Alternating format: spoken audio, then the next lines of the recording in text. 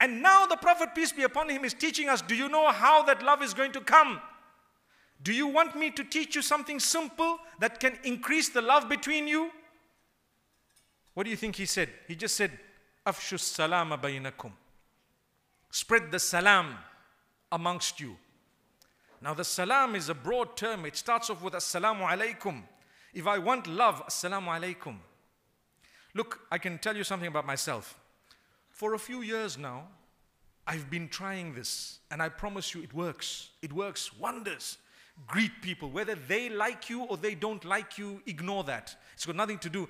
I'm not doing good to someone because they deserve good. No. I'm doing good to someone because Allah loves those who do good. That's the reason why I will keep doing good even if they don't like me. Do you see the point? If I'm doing good to you because I think you deserve good, the day I think you don't deserve good, what happens to my good?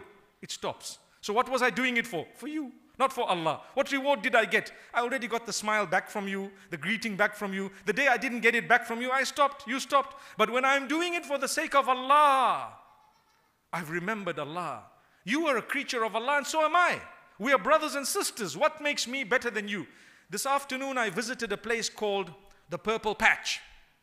Some of you might know this place. The Purple Patch is here in Blackburn. A group of volunteers got together in order to try and assist those who are challenged with any form of disability. And they're doing a splendid job. And they have within their circles volunteers and people who are working free of charge in order to assist those who may be facing those type of challenges and disabilities that Allah has tested them with. As a result, I tell you, they are paving their path to paradise. All you needed to do was just to make a dua.